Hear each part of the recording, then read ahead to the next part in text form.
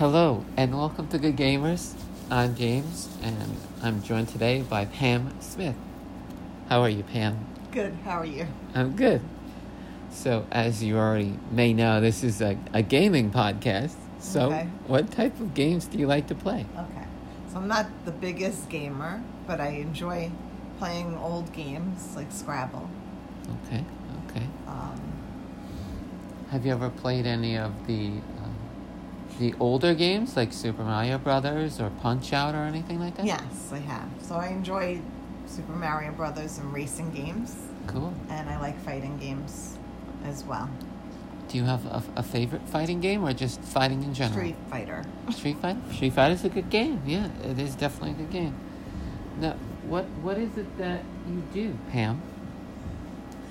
For I'm a living? financial advisor. Oh, that's good. That's very good, Pam. And how long have you been doing that for? I started this summer. Oh, great. That's cool. That's pretty cool.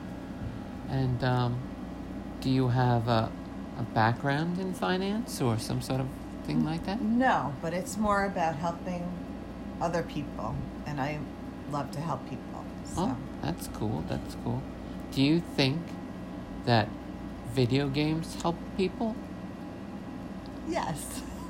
In what way do you think video games help people? Well, I've heard that it helps people focus better. And I think maybe it might help with motor skills, fine motor skills, Yes. things like that. I was a teacher for a long time and in special ed, so I know about those type of things, and I think it helps with those areas. Not bad, not bad. Yeah, I read an article saying that according to the studies that these people did, that gamers, compared to non-gamers, have 10 to 20% higher cognition function and aware ability. You know, awareness, Yeah, if you would they rather say say. use it before you lose it. Exactly. So I'm sure that that's true in a lot of ways. So even the simple older games are good as well. Like I said, Scrabble's obviously cognitively driven, vocabulary, things like that. But even puzzles and more games that those type of games are good for what you're talking about. I see. If you were, because you said that you've worked with children before, Mm-hmm. if you were to make a game, what kind of game would it be?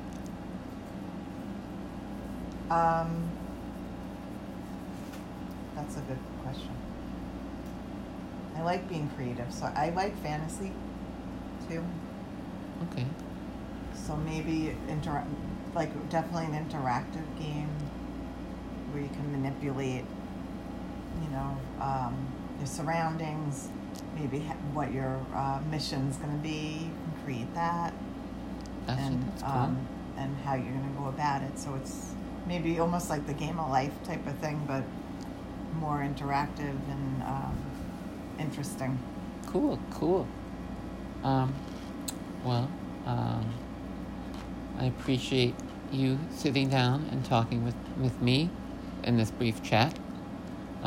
Is there anything that you would like to promote? You have the chance to do that right now. Well, just,